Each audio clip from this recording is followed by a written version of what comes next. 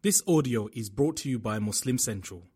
Please consider donating to help cover our running costs and future projects by visiting www.muslimcentral.com/donate. Bismillah walhamdulillah wa salatu wa salamu ala rasulillah wa ala alihi wa sahbihi ajma'in. Assalamu alaikum wa rahmatullahi wa barakatuh. Wa alaikum assalam wa rahmatullahi wa barakatuh. So alhamdulillah, it's really nice to visit out here again. SoCal's pretty much my favorite place to visit. Aside from being home, it's usually the place I like to visit the most. It's a beautiful part of the country. The weather's great. I have a lot of old friends, and one thing that always excites me, and one thing that always has me coming back out again and again, is the enthusiasm and the response that whenever we come out here to give talks or lectures or present a seminar or teach a class, the response that the young brothers and sisters give, it really it invigorates us. It gives us motivation to keep coming back and doing what we do. So alhamdulillah. We give a variety of different type of talks and lectures depending on the situation or the format of the program. We present seminars. Giving khutbahs is something I engage in quite frequently. And there are formal lectures. And occasionally the opportunity presents itself to have a very informal discussion. Getting to talk very casually, very laid back to a group of very young, intelligent people. And this is one of those opportunities. So inshallah, while we are going to talk about something really amazing and really important, lessons from Surah Yusuf, but the tone of the lecture will be a little bit more casual. So my presentation here will be a little bit more laid back, a little bit more scaled back. It'll be something that hopefully is a little bit more relevant to the youth. Surah Yusuf, I'll get right into the topic for today. Surah Yusuf, as we all know, is one of the most profound, beautiful, amazing surahs, parts within the Quran. The Quran in and of itself is a marvel and a miracle. And there are certain parts of the Quran that people naturally connect with more easily. They're a little bit more receptive to it. And there are certain parts of the Quran that just hold a special place in people's hearts. Surah Yasin, Surah Rahman. When I say those names, right off, it goes off in your head. Surah Yusuf is also one of those things. Is also one of those surahs and one of those parts of the Quran that naturally people are just attracted to. They're very receptive to it. You've probably heard lectures, you've read books on it, you've seen YouTube videos on it. It's one of the most viewed videos on YouTube, the recitation of it. So it's just something people really enjoy and people engage with. And one of the things that makes Surah Yusuf so amazing is actually the subject matter, which can get kind of looked over sometimes, just a little bit. We become so enamored with its sound and the recitation and the beauty of it from just a purely phonetic or listening experience that we sometimes don't realize the subject matter is what is absolutely profound and extremely beautiful. Talking even about the revelation of it. So the Quran, as we all know, was it revealed all at once or over a period of time? Over a period of time. Alright? And that's the way the Quran was revealed. Now, Surah Yusuf is one of those remarkable surahs in the Quran, one of the larger surahs in the Quran that was literally revealed all at one time from beginning to end. There's a little bit of difference of opinion about a few verses towards the end. Nevertheless, the good majority of the surah was revealed all at once. And that's very rare to find that in larger, surahs, larger revelation, to find that huge parts or the vast majority of a bigger surah was revealed all at once. And the reason for that was it was revealed at a very trying time during the lifetime of the Prophet, peace be upon him. He had dealt with the rejection and the difficulty that was being presented to him in Mecca. He had gone to Ta'if to try to preach to these people, try to connect with maybe another group, another area of people that might be a little more supportive of his message. They also rejected him, and in fact, they became extremely violent very, very quickly. The people of Mecca held their violence back, at least from the Prophet ﷺ, for a certain amount of time because of some obstructions in their way, such as Abu Talib, the uncle of the Prophet ﷺ, etc. But the people of Ta'if resorted to violence very, very quickly, almost immediately. and they were brutal in their violence. When you measured the span of distance from where the Prophet exited the city of Ta'if, where they started stoning him and throwing rocks at him, to the point where he finally stopped, there was a garden there that was owned by some of the chiefs of Quraysh and their family members. When you measure that distance, it's literally 3 to 4 miles of a distance. And so imagine just having rocks thrown at you, being pelted with stones for a 3-mile walk. And that's why the Prophet ﷺ was so profusely bleeding, and his blood was literally dripping into his shoes, and his sandals were made from leather, and when that blood dried up, they literally became crusted to his feet. And so this is why the Prophet ﷺ, had to go through all of this. So after dealing with so much difficulty and adversity, Allah wanted to inspire the Prophet ﷺ and let him know he's not alone. Not alone in the sense, of course, Allah subhanahu wa ta'ala is there. But at the same time, not alone in the sense that there were other messengers before you who also came, who also had a divine, amazing message to share with humanity, a message that was in the best interest of humanity itself, but yet they rejected him, refused him, and they even persecuted him and oppressed him. So there were other messengers who went through adversity, went through great difficulty in pursuit of the truth and in preaching of the truth. So don't worry, you're not alone in this sense. You belong to a fraternity, you belong to a brotherhood of other messengers and other prophets who have also endured. So this was sort of the inspiration given to the Prophet ﷺ, and the consolation provided to him, the emotional. This is something that gets overlooked, majorly overlooked when we read the Quran, when we understand the Quran, when we talk about the Quran, is there's an extremely emotional, you could almost say psychological aspect to the Quran. The Quran speaks to the very emotions we experience.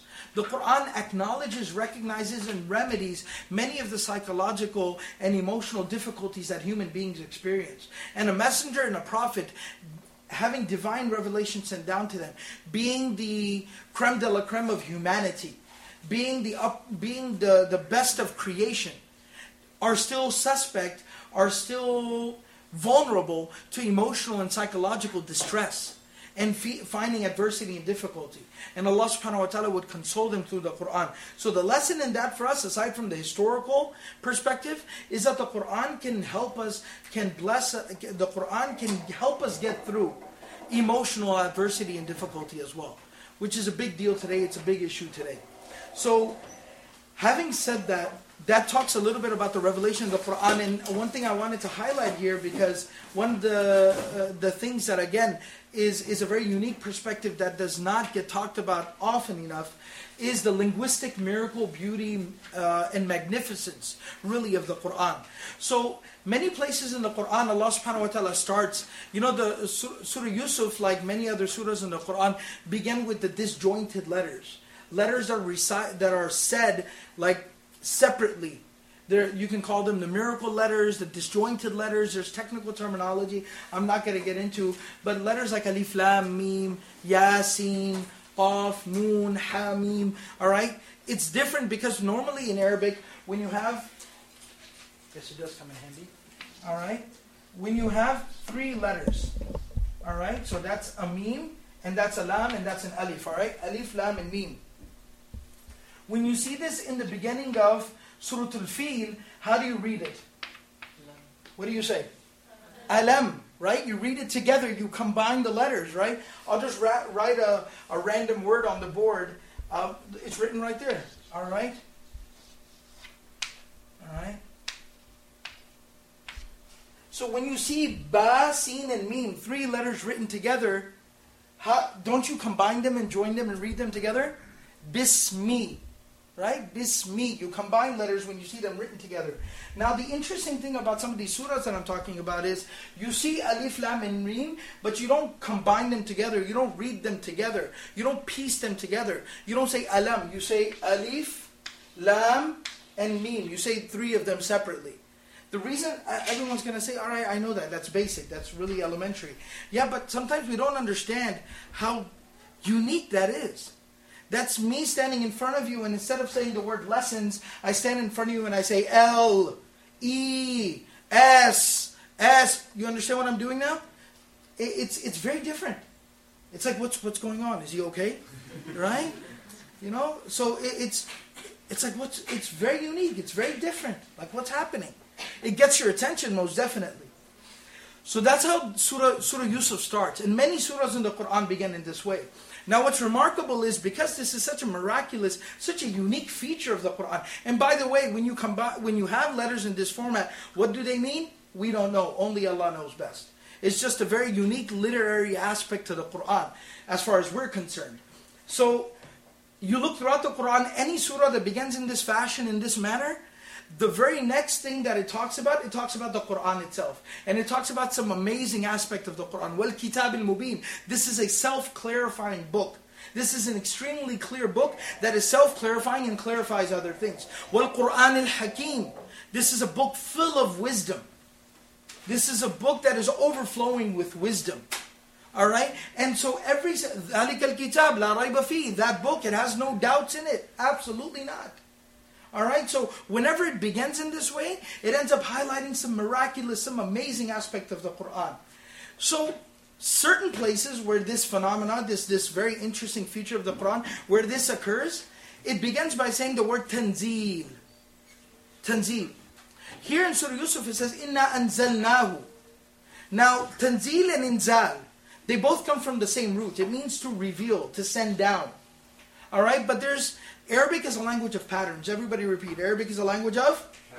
Patterns. Very important to understand, alright? I know that's like, we're not here for an Arabic lesson.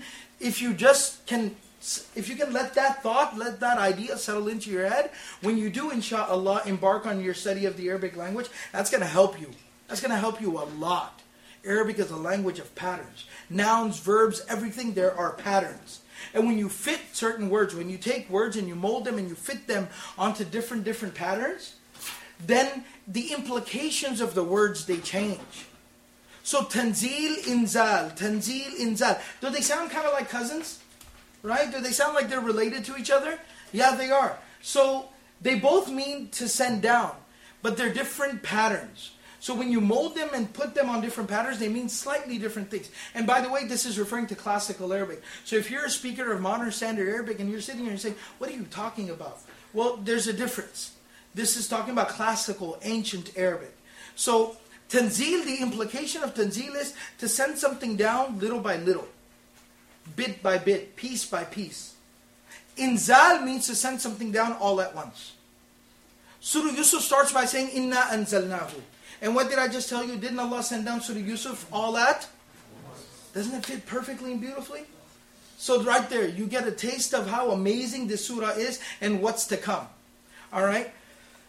Surah Yusuf, the entire message of Surah Yusuf is captured in one ayah. It's toward the end of Surah Yusuf. Ayah number 111. Allah says, لَقَدْ كَانَ فِي قَصَصِهِمْ عِبْرَةٌ لِأُولِي الْأَلْبَابِ. I should begin by saying in ayah number 3, after Allah presents this introduction to us, Inna anzalnahu Qur'anan Arabiyan. Qur'anan Arabiyan. We have sent down this Qur'an in the Arabic language. By the way, remember that. I want you to hold on to that thought. I'm going to talk to you about the Qur'an being in the Arabic language towards the end of the lecture. So remind me if I forget, because I tend to do that. So Allah says in the very next ayah, ayah number 3, نَحْنُ نَقُصُ عَلَيْكَ أَحْسَنَ الْقَصَصِ. We are telling you here. Allah says this is in the present tense form. Allah says it in the present tense form. Even though Allah told us already, right? Why does He tell us in the present tense form? I'm going to make certain, I'm going to draw certain parallels here. Alright? So just in case if you're a little sensitive to this, don't be offended. I'm just paralleling the ideas, the concepts, not the actual substance and material. When you're watching a TV show or you're watching a movie, all right, and in that movie, the character in the movie is recalling something from their past. In a TV show or a movie, they're recalling something from their past, and they don't just want you to sit there and watch this character tell you about something from their past. They want you, the viewer, to literally experience what happened in the past with this character. What did they literally do? What did they do in the movie or the TV show? Flashback. Flashback, right? Or in Lost, they flash forward. right? So they flash back, right? That threw me off the first time that happened. Actually, I stopped watching after a certain point just because it was too much to keep up with. I said, let them get done with their whole thing, then I'll figure it out, right? But so my younger brother was still continuing to watch forward, and one time I just walked in and they're showing like, something else, and I'm like, oh, okay, it's another flashback. Oh, it's a flash forward. It's like, stop, don't confuse me anymore. I can't take this. So flashbacks, right? So what it literally does is, like in the old cheesy, like bad production TV shows, there's like the right, does that little thing where it becomes wobbly, the screen, or whatever you want to call it, right? And then all of a sudden now they're showing you back in their past. They're in high school, and they're literally playing out a scene in high school rather than the character just tell you about it, because they want you to experience it. So what it does is it takes the past and turns it into what? The present. Allah subhanahu wa ta'ala many times tells us about things in the past, but He says it in the present tense. Because He doesn't want you to just view it as something in the past. He wants you to take this journey that's beginning now. نَحْنُ نَقُصُّ عَلَيْكَ أَحْسَنَ الْقَصَصِ. We are telling you. We are narrating to you. We are relating to you. أَحْسَنَ الْقَصَصِ. The most excellent of stories. The best of stories. So take this journey along with where this goes. Go along on this journey. Don't be afraid to kind of get carried away. And put yourself there, in that place. And see this happening right before your very eyes. نَحْنُ نَقُصُّ عَلَيْكَ أَحْسَنَ الْقَصَصِ. So Allah tells us, okay, we are telling you right now the best of stories, the most amazing story you've ever heard. Now I'm going to kind of get off topic just a little bit real quick. So the Quran is telling us stories. Is it telling us stories for the sake of telling us stories? Like, is it, is it just entertainment? Is it just something to do when you're bored? Like, what's the point of the story? So in ayah number 111, the one I originally started off by talking about, that I told you captures the entire gist, the message of the surah. Allah says, لَقَدْ كَانَ فِي قَصَصِهِمْ عِبْرَةٌ لِأُولِي الْأَلْبَابِ. That most definitely, no doubt about the fact that in their stories, in these stories, ibrah is a profound realization. Not just a message, but like a realization where you get like slapped in the face, you wake up. Right? There's a profound, life-changing, life-altering realization in these stories. لِأُولِي الْأَلْبَابِ. But only for people of intelligence. People who have the ability to critically think. People that will roll up their sleeves and get into it. Like the lecture we just came from. I was very intrigued. I was very engaged. And the brother, mashallah, he was making the presentation. He was into it. He was passionate what he was talking about. So you have to get into it. Right? So people who are willing to use their God-given ability to think, to analyze, to critique, to understand, and will delve into this, will jump into this, and deal with it head on, open mind, open heart. For them, there's a profound realization waiting for them in these stories. مَا كَانَ حَدِيثًا يُفْتَرَى. This is not just some random, story or some random, fantasy that somebody conjured up in their mind, that they dreamed up. No, this isn't some piece of fiction. وَلَكِنْ تَصْدِيقَ الَّذِي بَيْنَ يَدَيْهِ. Rather, this affirms reality. This affirms reality, explains to people what is in front of them, what they are dealing with. وَتَفْصِيلَ كُلِّ شَيْءٍ. And this provides a very detailed, elaborate structure that people can live their lives within. All the key, essential, core questions that people have, that human beings have, are answered therein. وَرَحْمَةً وَهُدًى. And it is guidance. Through and through. And we talk about the word guidance all the time, and it's developed like this aura. It is a very blessed word, it's a very profound word, but it kind of develops this aura of guidance. Like it's a big word, right? We never think about what it means. In the Arabic language, very literally, the root of the word, it literally means to like hold somebody's hand and walk them along. Alright? Like, like a blind person has a walking stick. You seen a walking stick? Alright? A walking stick in Arabic is called hadiya. Coming from the same root. In classical Arabic. Because it shows that blind person the way. It literally shows them where to go and where not to go. That's what guidance means. Where should I walk and where should I not walk? Where should I go, where should I not go? Where will I trip and where will I be okay? It is guidance. وَرَحْمَةً. And it is a mercy, a divine form of mercy. لِقَوْمِ يُؤْمِنُونَ. But only for people who are willing to believe. people who are willing to believe. And again, interestingly, I'm going to get into the specifics of the language of the ayah. Yu'minun again is in the present tense or / future tense form, mudari' form. Again, the implication is the willingness to believe. Not people who have belief. They have to have the willingness to believe. And what's a prerequisite to being willing to believing something? What does that mean?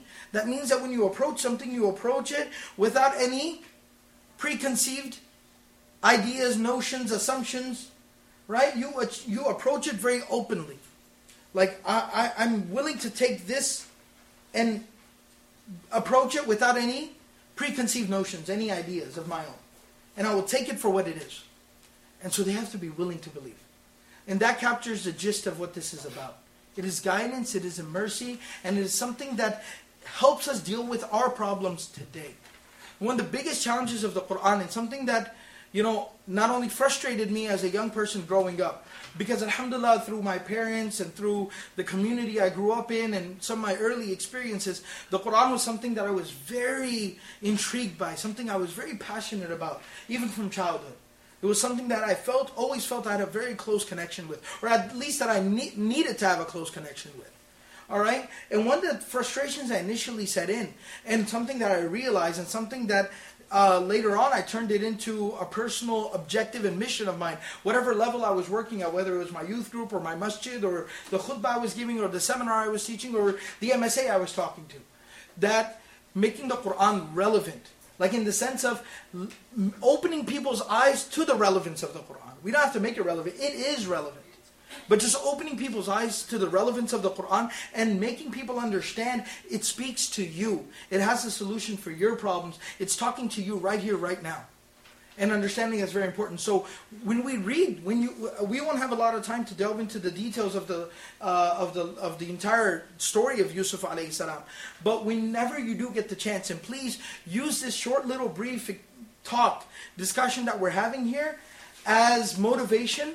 If nothing else, let it encourage you, let it motivate you to now go, sit down and decide to make a study out of Surah Yusuf. And see what you can learn from this. So when you do end up reading it in detail, you're going to see this amazing journey that this amazing man goes through. Child, young man, and then a full grown man. That he goes through this amazing journey and all these amazing experiences. And never for once sit back and turn it into, okay, a man a long, long time ago in a faraway place, this happened to him. Don't let it turn into that. See, what did he experience? What am I experiencing? How did he overcome that experience? How can I overcome this experience? And when he had the willingness to overcome and he took the right resources that Allah made available to him, where he was able to reach, and inshallah I can get to those same points as well. And let it serve as that type of an inspiration, and let it guide you through your journey in life and help you through your difficulties and your experiences. Because in Surah Yusuf, you're going to see something amazing. You're going to see this child being raised with so much love and affection by his father. Alright, you're going to see a child being raised with the love, the attention, the affection that a child deserves. Every child needs to have. So imagine being in that type of a family experience. Having loving parents who care for you, who watch over you, who take care of you. And they love you with all their heart. And they worry about you all the time. So going from that, and then ending up where? Being tossed into an abandoned well, and literally being left to, maybe even for dead. Possibly dead. Or just maybe found by somebody and just, taken away. And sitting there, imagine being a child, sitting in like a dark well, the bottom of a well, and just sitting there, screaming or crying, calling and looking, and nobody's there. Just to share a personal experience with you, to talk to you about what a child would go through. I'm pretty sure everybody's got some memory maybe where they kind of lost their parents for a minute. When they were young, they lost their parents in the grocery store. Or they kind of ended up in a dark alley somewhere. Or they were being chased by a dog, right? Everybody's got some type of an experience, right? So imagine that. And being in that type of a place. Then from there, not just being rescued, but being given, he was sold, which is another part of the difficulty. But being sold to where? Being taken in by who? By royalty. And being raised in the lap of luxury. Being treated نَتَّخِذَهُ وَلَدًا. Right? Being taken as literally a son of their own. They've made him like one of their own children. Right? So being raised as somebody's own child in the lap of luxury by very refined, educated, good people. So again, there's some level of safety now. There's certain blessings that are surrounding him now. But where does that lead again? That leads back to where? He ends up in prison. Jail. Being thrown into prison. And literally, like they say, being thrown into prison, the key was thrown away. Right? For something he didn't do. Wrongfully accused. Being thrown into prison. Without any recourse. There's no appeals court. Right? There's nobody that he can go and he can talk to, or he can complain to, or he can have this wrong that was done to him, he can have it right. No. Nothing. But then Allah brings him back out of that prison to where? Brings him not just to a position of power, but a position of royalty itself. Royalty, control, authority, and power. And then being reunited with his family. You see the up and down journey he's going through. And then now think about your own life. Right? There are good times and there are bad times. There are difficult times and then there are great times. And this is something that we all go through. Everybody experiences, everybody deals with this. Right? But then we look at the life of Yusuf and the story of Yusuf and how I can draw inspiration from that. How I can overcome that. How I can make it through that. And once we look at that, once we observe that, now let's take into consideration what are some of the challenges that do present themselves to us on a day-to-day basis. Issues that people are dealing with right now. And what are some of the solutions provided in Surah Yusuf. So one of the biggest issues we have today in our communities, one of the biggest problems we have today, is the issue of family. There's a lot of turmoil within the home today. Muslim, non-Muslim alike. But since this is an MSA lecture, we can even talk specifically more about the Muslim situation of families. This is something, I'm a lot older than you guys, by the way. Alright? I'm a lot older than you guys. Alright? The white hair does all the talking. So, like the brother mentioned at the beginning of the lecture, I was born and raised in Texas, in Dallas. So, the reason why I mentioned that is, I remember the times of our communities and our families, because I'm talking about family here. I remember the times of our families, Muslim families, from way back in the day. Very, very early days. And one thing that was very interesting about the very early days of Muslims, Muslim families, was that we thought we were immune, we were impervious to a lot of the turmoil that was going on within families and homes, the dysfunction that families were experiencing all around us, in the other faith-based or the other communities, non-Muslim communities in general, that what was going on in their homes and in their families, we thought we were immune to that. That was about them and not us. I even remember the time that one of my teachers, one of my sheikhs, he was visiting, and he was going around Ramadan giving some guest lectures. And so, of course, he came to the masjid where I was leading Salatul Taraweeh. I was really, really young at that time. It was early on in my studies. And he came in Ramadan and he was giving a lecture and he was talking about families. And he was talking about issues within the family, within the home. And he started to specifically highlight certain issues and challenges that come up in homes and in families. And he said that some of these issues you might not be dealing with right now, but they're right around the corner. Don't doubt it.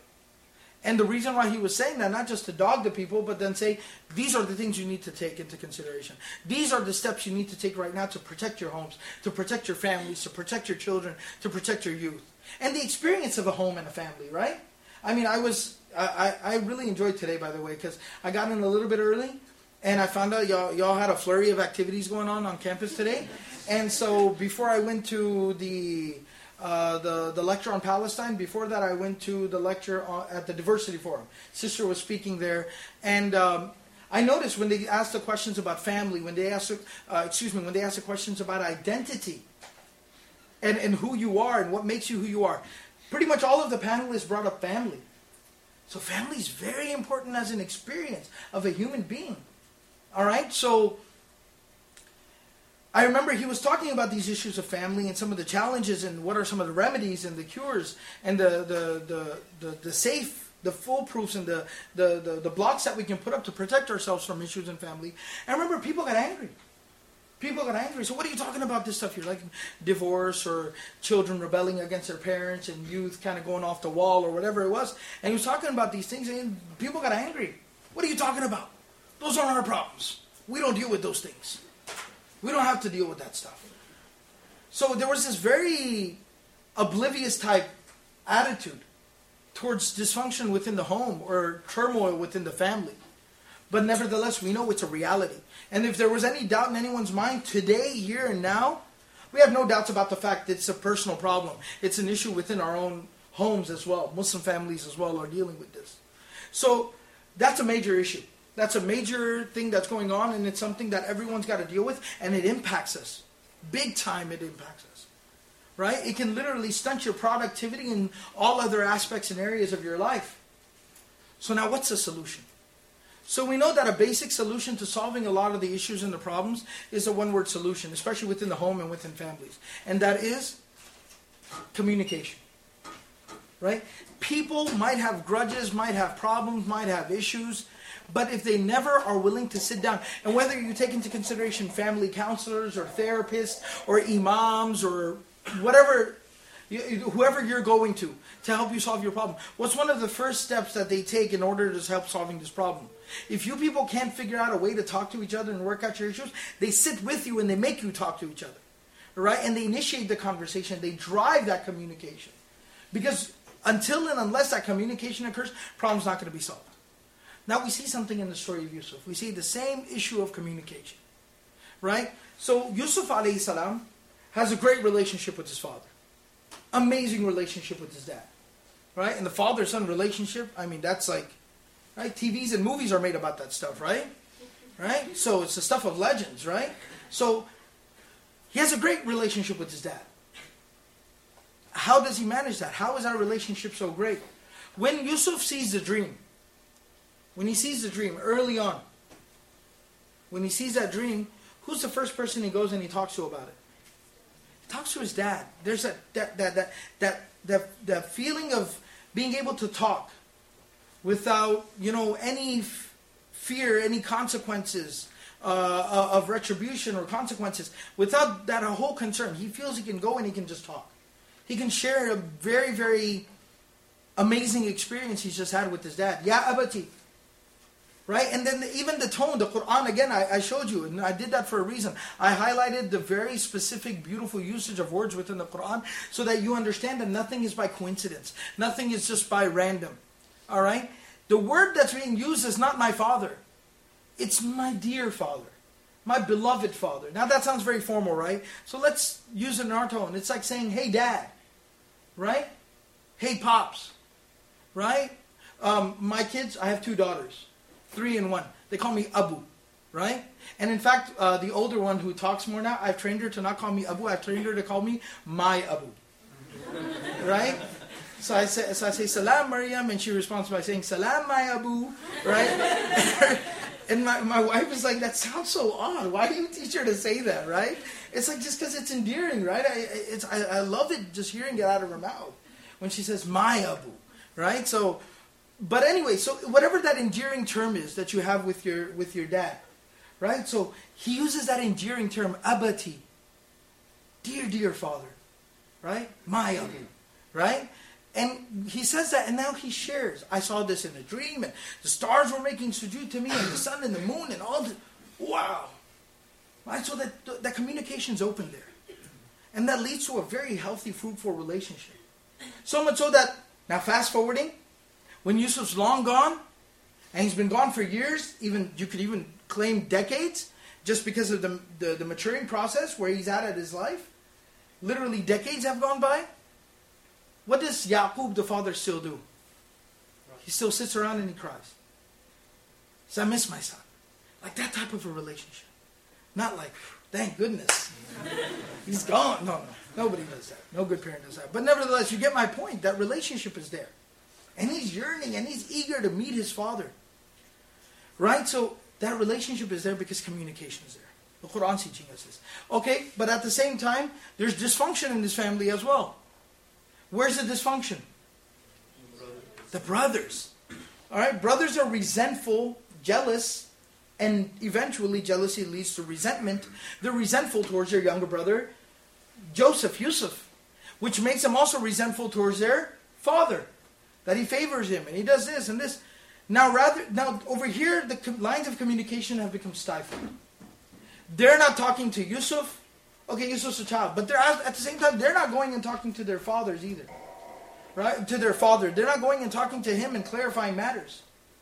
So what does that lead to? The stifling of communication, the lack of communication leads to what? It leads to worse things. It's not sort of like, yeah, everybody will continue to coexist. Don't worry about it. You're making such a big deal. I don't want to have to sit there and have some awkward, weird conversation like, hey, I like you too, right? Like, I don't want to have to deal with that, right? So why don't everybody just mind their own business? We don't get along. All right, everybody just accept reality, go back into your corners. Right? No. Because when you go back to your corners, eventually you're not going to be able to sit there in your corner. Things are going to boil over and then something bad is going to happen. And something bad did happen where they kidnapped their younger brother and they literally threw him down a well. And in fact, the Quran even tells us before they took that drastic of a step, they actually had conversations about maybe just killing him. Right? And they fake his death. They take a bloody shirt back to their dad saying he got eaten by a wolf. I mean, things got bad because they couldn't talk to each other. And it was simple sibling rivalry type of thing, right? Just older brothers being jealous of the attention the younger brothers get. But look how bad things got when communication's not there. And the more real relevant lesson I want to share with this crowd, it's a younger crowd, a college crowd, and that is in the communication between the father and the son, in the case of Yusuf, you see Yusuf going and talking to the father. In the situation with the brothers with the father, the brothers are not going and talking to their father. It teaches us a very valuable lesson. Sure, parents are in charge. They're the ones that are nurturing and raising and teaching and taking care of things. But at the same time, the responsibility of communication falls equally on the children, the youth, just as much as it does onto their parents. And our generation, well, I shouldn't say our. I mean, I know because there's different people in here, but I'll speak for my generation. For my generation, which was the children of immigrants, which might be the perspective of a lot of people here. The children of immigrants, it was a whole nother dynamic. The reason for that is there's always a generational gap. There's always a generational gap. There always will be. All right? But on top of that, when you add the other huge cavern, which is them being from a completely different part of the world than from where we're at, and different culture and a different experience and everything, now it exacerbates the problem. It makes it into an even bigger issue and a bigger problem. Bigger area that we have to cross and we have to traverse in order to reach in the middle and talk to each other. Right? And in those situations, guess what? You might be frustrated with your immigrant parents because they just don't get it. God. Right? They just don't get it. But what you have to understand, what you also have to take into consideration is they're just as confused and frustrated as you are. Because they literally don't even know what you're saying sometimes. Like, I don't even know what he just said. Right? So they don't even get your perspective. Like, what's wrong with these kids? Right? So what you have to realize is you sometimes will have to take that step. You'll have to step forward and say, just communicate. Just talk. Right? And that's what we see happening here in the story of Yusuf alayhi salam. Another very important, relevant, I know I got kind of carried away. I told you I have the tendency to do that. So the next issue I wanted to talk about, very, very relevant issue within Surah Yusuf, especially for this type of crowd. And that is temptations, desires, particularly in terms of, the opposite gender and things like that. They're not something that are new, not something that are current issues. It's not something that is more, it's a more modern issue. Not at all. But rather, temptations, desires, it's a part of being, it's a part of life, it's a part of living, it's a part of the experience of being a human being. And this manifests itself in the story of Yusuf alayhi salam in a very interesting way. In an extremely captivating fashion. And that is Yusuf, Allah tells us in the Quran, Surah ayah number 22. Allah tells us, وَلَمَّا بَلَغَ أَشُدَّهُ وَاسْتَوَىٰ آتَيْنَاهُ حُكْمًا وَعِلْمًا وَكَذَلِكَ نَجْزِي الْمُحْسِنِينَ. Basically, Allah tells us that when Yusuf matured, so not only did he physically mature, بَلَغَ أَشُدَّهُ, He physically matured into a young man now. But at the same time, آتِينَاهُ حُكْمًا وَعِلْمًا, he was mentally and emotionally mature as well now. Right? The complete package, right, sisters? Right? So, right? So it's not just this grown man who's like a big boy, right? So it's not that. It's the total package. It's a complete package. This is a mature, grown, sophisticated individual. All right? So obviously, people are going to find him attractive. And now this is where it gets kind of touchy. We're talking about a messenger of Allah. But there are going to be natural, certain tendencies or inclinations of his own. And Allah tells us about the woman who's the family that had taken him in. The woman who had basically raised him was now extremely attracted to him. And she comes after him. And she concocts, she puts together this elaborate plan. At a time when no one's around, where she can corner him in the house. And she comes on to him. All right? And, she tempts him. Now, what happens at this point is very, very interesting. All right? First of all, first thing I want to establish is, Allah subhanahu wa ta'ala says, وَلَقَدْ هَمَّتْ بِهِ. She was, for all intents and purposes, she was attracted to him. She intended towards him, meaning she had a full intention of him. She was attracted towards him. وَهَمَّ بِهَا. But very interesting. Now, Allah separates them, because He doesn't say, وَلَقَدْ هَمَّ بِهِمَا. Right? They were both attracted to each other. He separates us. She was attracted to him. And he also, naturally, because of being a man, he also had an interest in her. Right? Now, while Allah separates the two, because the nature of both of those things are very, very different. Yusuf's is a very natural human reaction. Hers is a very elaborate, lustful, kind of an unfaithful type of attempt at trying to attain him. Right? She's married. And so she's cheating on her husband. She's being unfaithful. And this is very lustful on her part. And she's making up all these plans and being deceitful. So it's completely different, the nature of the two. But nevertheless, Allah subhanahu wa ta'ala does clearly say the simple fact, he felt a certain element of attraction towards her. You know, being a human being, being a man, he felt it. And that tells us something interesting again. Being religious, being pious, being good, being close to Allah, being a decent person, does not preclude you from feeling tempted in certain situations. I know we're talking about the specific, like a sexual type situation, all right, that of the genders and whatnot, but you can even broaden the scope of this. Feeling temptation, feeling tempted in certain situations, because I know temptations today, and especially on campus, are of a diverse kind, right? There's multiple different things that go on, different evils or different temptations that are occurring. And so feeling some form of just natural, just immediate, just inclination towards it, doesn't make it wrong, like doesn't make you a bad person. You're a human being, that's all that it means. It means you're socially functioning. It means you're emotionally sound, you're psychologically okay.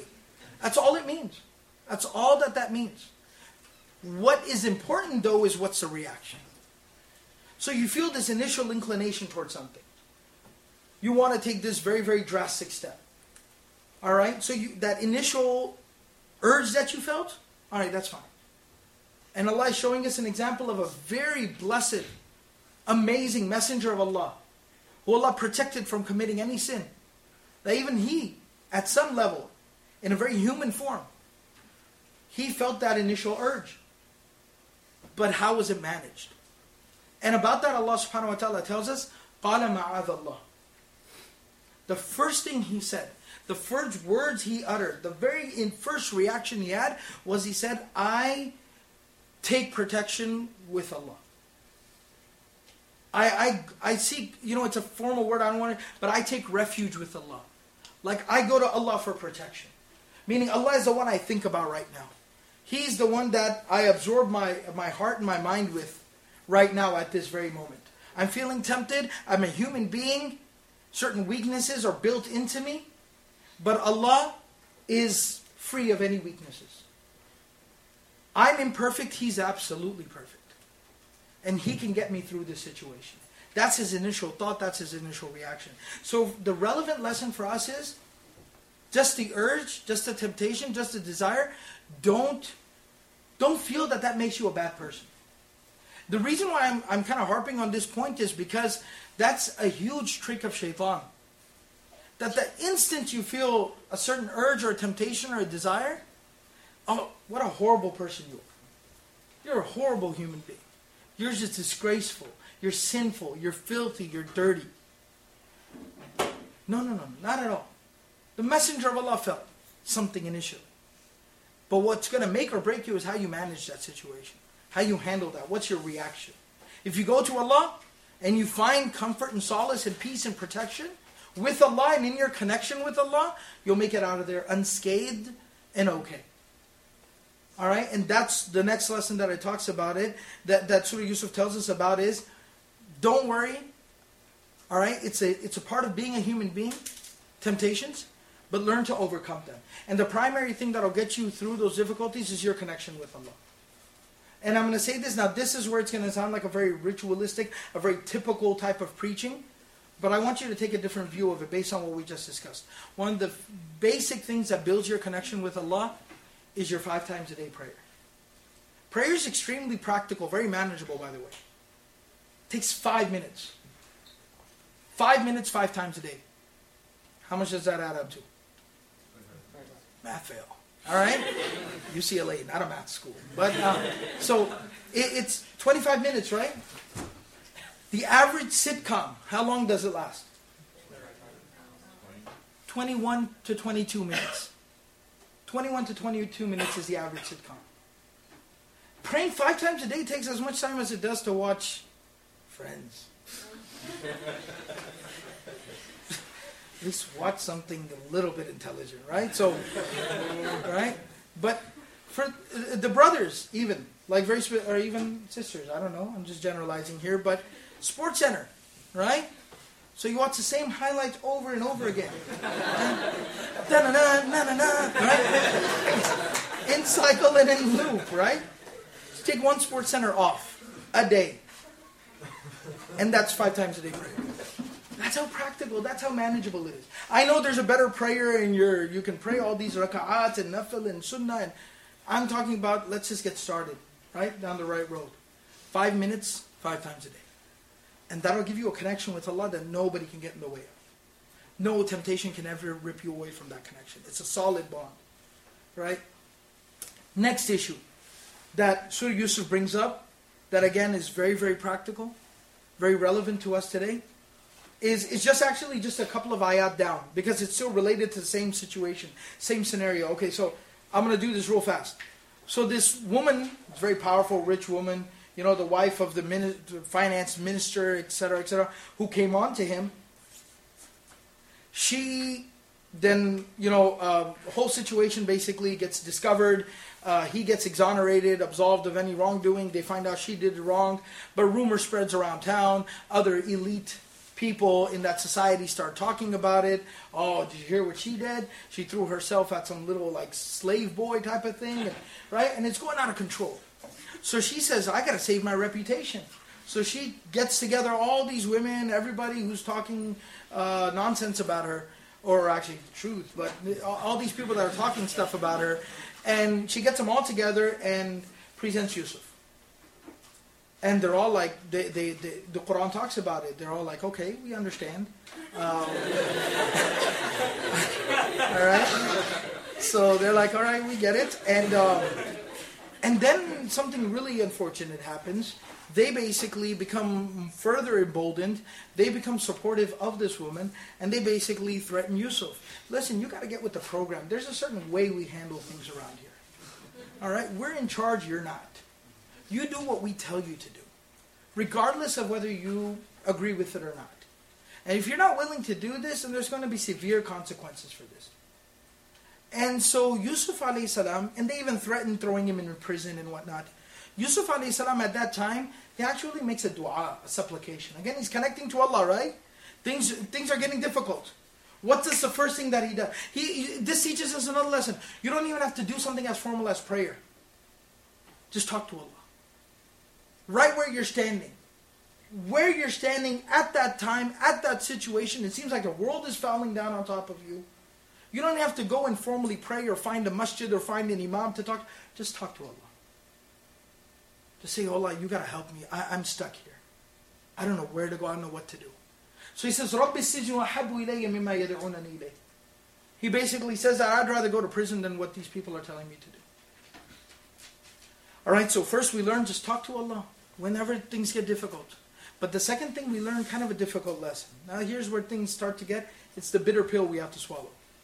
Sometimes making the right choice might come with certain consequences. Like you won't get to go and hang out with those people. You might not be able to keep company with those kind of people anymore. You might kind of get excluded from this certain clique of people. Whatever the consequences are, there sometimes are certain consequences that come with making the right choice. I had lots of friends back in the day that I would have loved to still hang out with. They were cool guys, they were fun guys. But a certain point came in our life where it was a fork in the road. And if I wanted to hang out with the cool guys, the fun guys, the guys I grew up with, and literally, I'm not saying ostracize people, cut off people from your life, but there's a difference between somebody you just say salam to and somebody that you hang out with every other day. So a time came where I had to make that choice. Do I want to be at these places? Even be in that place where people are engaging in that type of activity? Or would I rather protect my connection with Allah? And you got to make that choice. And Yusuf alayhi salam made that choice. Alright? Real quickly, next point. So he's in prison now. That's a tough place to be in for something you didn't do, a crime you didn't commit. I'm being stuck in prison with all these criminal types. Filthy criminal types. Right? I want you to get the tone of what I'm saying here. You have this amazing, very moral, upright person, raised in the house of a messenger, by a messenger, alright? And this person who refused to commit just a very, it's a private crime, right? It's a private, personal crime. They weren't telling him to go and massacre a bunch of people. They weren't telling him to go and rob a bank. He was being called to commit fornication. It's a personal, private sin. But he refused to do that. Such an upright, such an amazing person. Now he's in prison with all these criminals. That might be a tough place to be in, right? Now, I want you to observe the demeanor of Yusuf. You know what Yusuf engages in initially? Immediately, when he gets there, and that's where he's at now, that's the situation that he's in, fine. But once again, making the best of the situation. He starts dialoguing with these people. He starts talking to these people. And trying to reach out to the better side of these people. In ayah number 38 through 40. He's reaching out to the better side of these people, the sensibility within these people, and he starts talking to them. And the first thing he talks to them about is the oneness of Allah. That isn't it better that you worship one Lord? One divine, merciful, caring, compassionate Lord. Rather than all these idols that are just things that you've made up, names that you've concocted and created. Figments of your imagination or your forefathers' imagination. Right? Rather than that, worship the one divine, supreme Lord and Master, Allah. The one who created you. The one who made you as amazing as you are. All your physical abilities, your intellect, your talent. Right? Everything that you have, He gave it to you. Shouldn't you be thankful to Him? Shouldn't you try to connect with Him? Right? And he starts talking to them. And he actually starts making a difference in their lives. And so another very valuable lesson that we learn is sometimes you might be in a situation that you might not think is very ideal. Make the best of that situation. And another thing that is very relevant to us is the obligation, the responsibility we have of sharing the truth that we have in our lives, sharing that with everyone else. Now I'm not telling you to, proselytize or, get in people's faces and stand up and with a boom mic and start yelling in the courtyard, right? I'm not telling you to make people uncomfortable. But develop a relationship with people. Talk to people. This is an intellectual, this is an educational, academic environment. Talk to people. Have conversations with people. And then present what you have, the code that you live by. What makes you feel so content, so satisfied with who you are. Share that with people. People will appreciate you for it. And so that's another very valuable lesson. Yusuf is doing da'wah The technical word is da'wah. Yusuf's doing da'wah in prison. We can't do da'wah in our personal lives. Talk to your friends. Talk to your classmates, your co-workers, your roommates. Just talk to people. And then the last thing I wanted to share here, and I realize it's getting kind of long, but last thing. And this is one of the, actually the main things I wanted to talk about, but I got carried away with everything else. Verse number 92. Talks about when everything is said and done. Everything is said and done. The situation has all been resolved. The brothers of Yusuf had come and come back and come and gone back. And he's told them who he is. And now his father, is on the way. And his father is even coming. And the whole family is being reunited. And everything's going to be all right. Everything's okay. Happy ending. But before that happy ending happens, isn't there a very difficult, awkward conversation that has to happen? Think about it, guys. Between who? Between Yusuf and the brothers, right? I mean, they got to figure this out. I mean, Yusuf's standing there. He's in charge now. He's the authority. And in front of him are standing his brothers, the same guys, all right, who, however many so years ago, had literally snatched him up, threw him in a well, and left him for dead. Now he has the upper position. He has the upper hand. He's in charge. He has the authority. And he's standing over them saying, all right, how are we going to handle this? All right, so who's going to jump first? No, so right? So what do we do? And so the brothers are also standing there, and they're saying, لَقَدْ آثَرَكَ اللَّهُ عَلَيْنَا وَإِن كُنَّا لَخَاطِئِينَ. So it's obvious who was right and who was wrong, because Allah gave you the upper hand over us today. Allah honored you above us today. You are honorable, we're disgraced. You were honest and we're a bunch of liars. Right? When kunna lakhati, we're wrong. We admit we were completely wrong. We're big time criminals. We messed up. So what does he say now? He says, لا تثريب عليكم اليوم. Which in our context, in our lingo, translates to, I have no beef with you today. Right? You go to USC. No, so right? So he says, I have no beef with you today. I have no axe to grind with you. I got no issues and no problems with you. Nothing. يَغْفِرُ اللَّهُ لَكُمْ. Allah will forgive you. وَهُوَ رَحَمُ الرَّاحِمِينَ. He is the most merciful out of all those people who are capable of showing mercy. He is the most merciful of anyone capable of showing mercy. I could show you mercy, but Allah is way more merciful. The most merciful. You talk to Him. You deal with Him. I personally, though, I don't want anything. I'm okay. And now I want to fast forward you to our messenger, Muhammadur Rasulullah sallallahu alaihi wasallam. He had a very similar journey. The journeys of ups and downs. He was also wronged by people who were also his own people. Were they not? Quraysh, people of Makkah, weren't they his own people? Abu Lahab was his own uncle. Right? Abu Jahl, Abu Sufyan, these were people, tribesmen. These were people who, ate and broke bread with his dad and his uncles and stuff. Right? So, these were his people. And they wronged him. And they did horrible things to him. The oldest of the Prophet ﷺ's daughters, Zainab. My niece is named Zainab. She was born 2 months ago, mashallah. So, his daughter Zainab, his eldest daughter, who was actually old enough to remember the very early days of preaching in Mecca, because there's a very beautiful narration that talks about this young man who later on would become Muslim, standing with his grandfather at the top of a hill, looking down over the valley of Mina.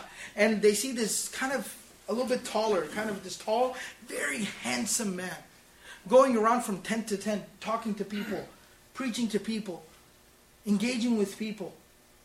All right? And they're rejecting him, and they're cursing him, and they're throwing things at him, and they're disrespecting him. And he does this. He just spends all day long doing this. And he finally is leaving the camp, the campsite at the end of the day, and there's this beautiful little girl standing there holding a bowl of water in her hands. And she has tears streaming down her face. She's crying because she sees her father's condition. And he washes his hands in the water and washes his face with the water. And he's consoling her. He's telling her, don't cry, don't worry. Allah won't let my word go to waste. And there's that young boy and his grandfather watching this whole scene unfolding. That's who Zainab was. She was killed by the people of Mecca. She was actually pregnant. She was leaving Mecca to go to Medina. They attacked her. They came after her. They injured her. She lost the child that she was carrying. And she developed a wound that was so severe she never really recovered from it. And she eventually ended up dying from complications from that same wound years later. She lived with that wound for years.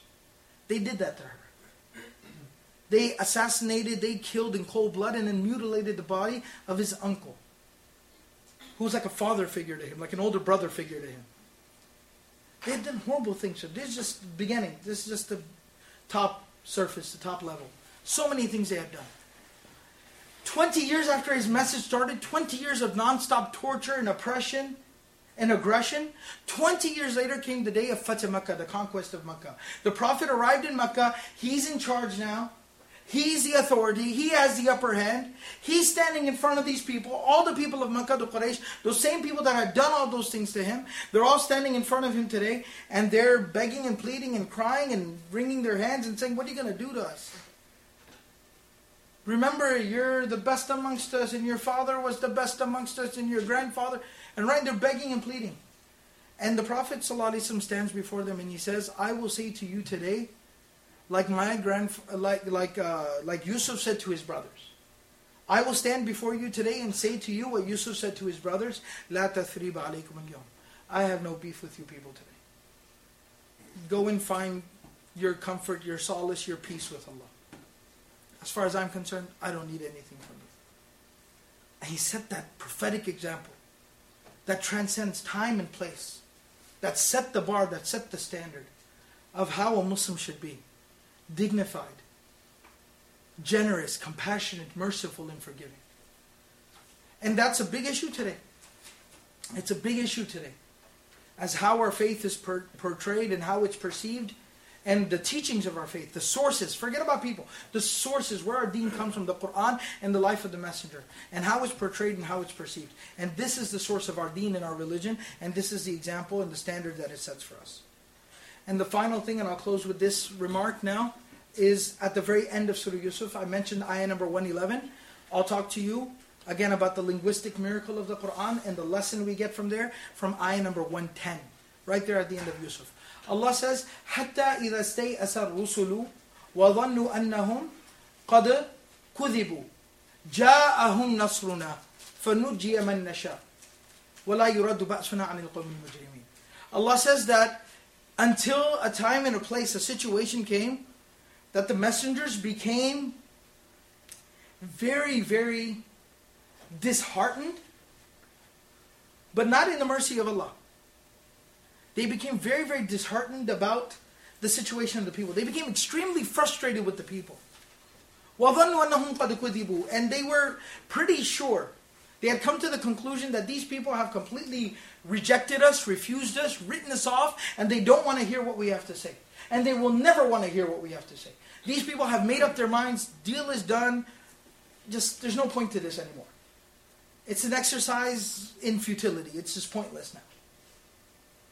Alright? Now one thing that's interesting here from a linguistic perspective, the word that Allah uses is istay'asa. Istay'asa. The root of this word, ya'as, means, like what I said, to lose hope or become frustrated with something. Istay'asa, ya'isa, istay'asa. Doesn't this istay'asa word sound bigger? Now, a rule of the Arabic language is when the word gets bigger, when you increase the letters in the word, you increase the meaning of the word. Again, Arabic is a language of what, everyone? Patterns. That's why I said that in the very beginning. So this is a more exaggerated pattern, a more sophisticated pattern, if you will. What's the implication of this exaggerated or sophisticated pattern? The implication can be many. In this particular case, the implication is hyperbole, exaggeration. When the messengers became very, very frustrated, extremely frustrated, I mean, things were just beyond this. Things couldn't be fixed. They're just done. There's no point to this anymore. All right, now imagine that level of frustration. So Allah uses a very strong word, not a common word, a very strong word to express the frustration that the messengers felt, the prophets felt. Then when Allah says, so what was the response from Allah? Ja'ahum nasruna. Allah says, our help came to them. Now, once again, the word for something to come, for something to arrive, there are two words. Even in Quranic vocabulary, in terms of the Quran, there are two words. One word is ata, and one word is ja'a. Ata is a lighter word. Ja'a is a very heavy word. A very powerful word. And even in the pronunciation, don't they sound like that? Ata, ja'a, ja'a. Right? Even the pronunciation for the Arabs, that's a stronger pronunciation. Right? So, it's a very, very strong word. So Allah doesn't say that our help just came to them. Our help came down with a flurry. Like our help rained down on them. It poured down on them. It arrived big time. Ja'ahum nasruna. Our help didn't just come to them. It just poured down onto them. So whereas Allah uses a strong word to express the frustration, Allah uses an even stronger word to express the level of help that came from Allah for their situations. فَنُجِّيَ مَن نَشَاءُ. Allah says we can rescue whomsoever we will. Meaning no situation is too difficult. No adversity is insurmountable. Allah's help, Allah's mercy can rescue and save anyone at any time, in any place, in any situation. And I just want you to leave you with this thought. Like I said, being a young person today, in today's global culture, but particularly because this is what we're familiar with the culture we live in, the environment we live in, and then being a young person on campus, and then on top of that with the political issues that are going on, the political discourse that is going on in this country, the portrayal of Muslims and Islam that's going on currently today, globally in the media, it can get really, really tough sometimes. But realize that no matter how frustrating it gets, the help of Allah overcomes it. And no matter how frustrated you are, the help of Allah will come accordingly to rescue you and to save you out of your frustration. You only have one responsibility. Never lose hope. Don't ever lose hope. Keep your connection with Allah, and Allah subhanahu wa ta'ala will make a way. He made a way for Yusuf. He made a way for the Messenger of Allah, Muhammad sallallahu alaihi wasallam, and He'll make a way for us as well. Jazakumullah khair. Assalamu alaikum.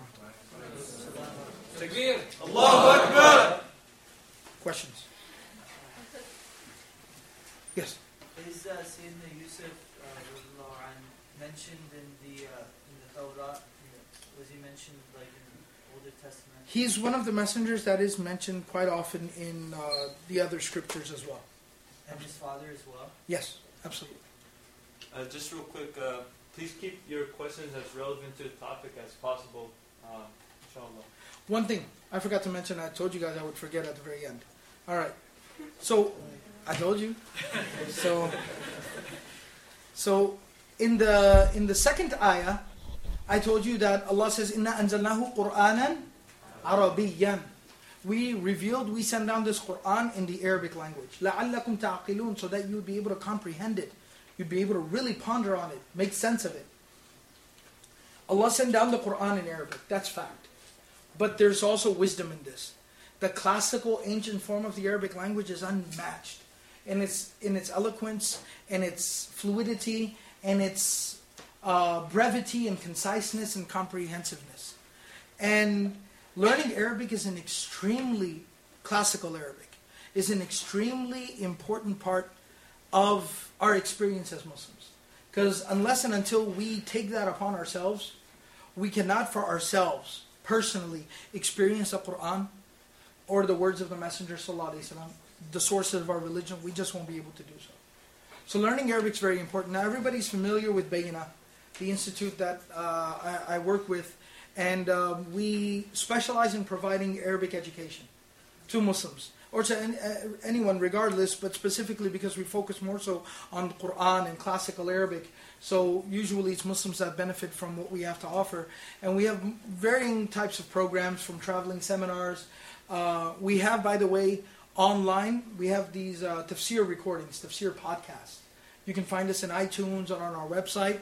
And we systematically are going through the tafsir of the Quran in the English language, very in depth.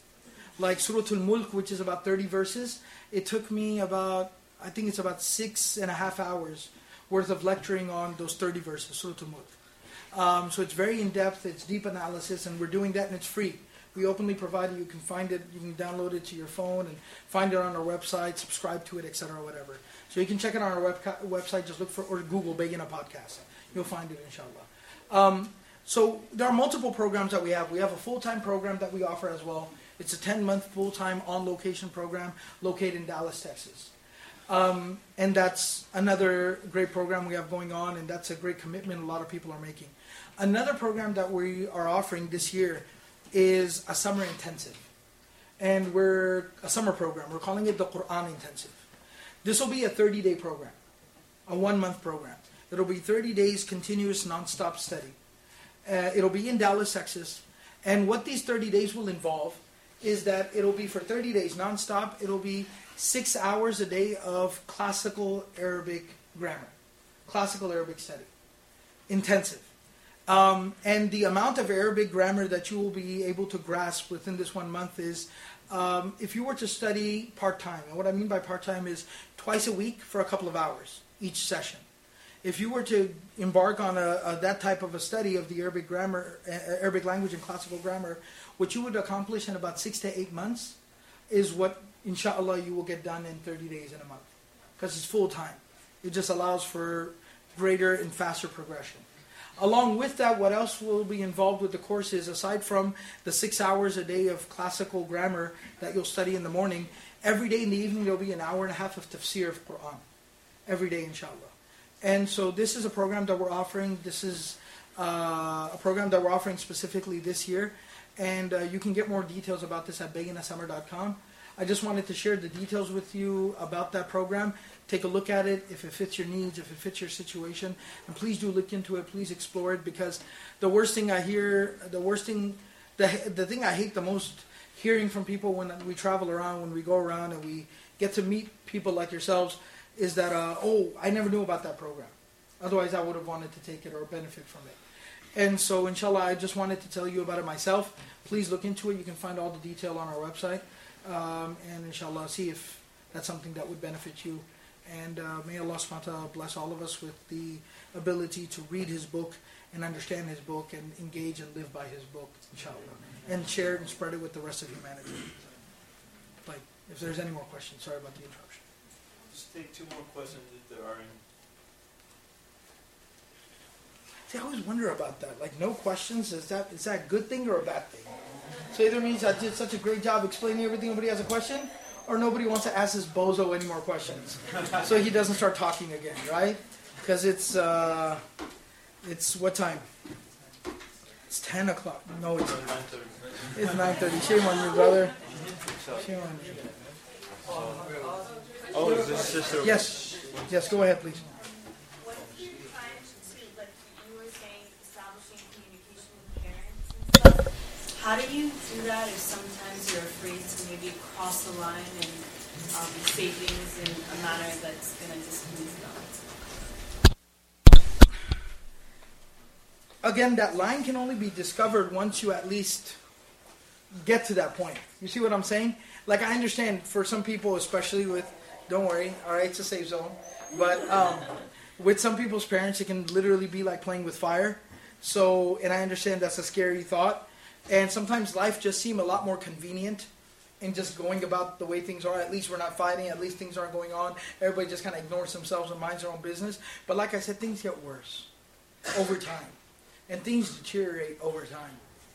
And so it's okay. Maybe there will be a little bit of, maybe you'll get burned the first time, you reach out. But that way you at least know how hard to press and how light to touch. You can only find that out by first reaching out. So the pot sitting on the stove, I don't know how hot it is until I kind of just wave my hand at least near it, right? Like the iron, can't you just kind of wave your hand near it and say, all right, it's hot now, right? So there's got to be some way to figure out how hot the iron is, and that's by going near it. There's no way getting around that. Okay? One more question? Zay, Arabic question. Why is it that it's fi Yusuf? Very good. Should I ask you? You. Sabir, I'm talking to you. Should I ask you? Alright. The reason why I picked on him is because during the summer, I taught a 10 evening Arabic course in Orange County at the Garden Grove Masjid. Sabir was there taking the course, and I specifically taught this issue within that course. But I know I called him out, but no, the Yusufa. Fi, okay, so normally what the brother asked is, the word fi usually results in the following word being in the E, ending in the E sound. So normally it should be fi yusufi, but here it's fi yusufa. It ends with an A sound instead of an E sound. The reason for that is there are certain words in the Arabic language that are called partly flexible. They're not fully flexible, they are partly flexible. And specifically, foreign names. What I mean by foreign is not to us in English, but in the Arabic language. Names that are considered foreign to classical Arabic are considered partly flexible, and so they never take on the E sound, they always have the A sound. So even when they are supposed to have the E sound, even in that case they have the A sound. And that's done as an indicator so that you can right away know that this is a foreigner. Right, immigrant. Right.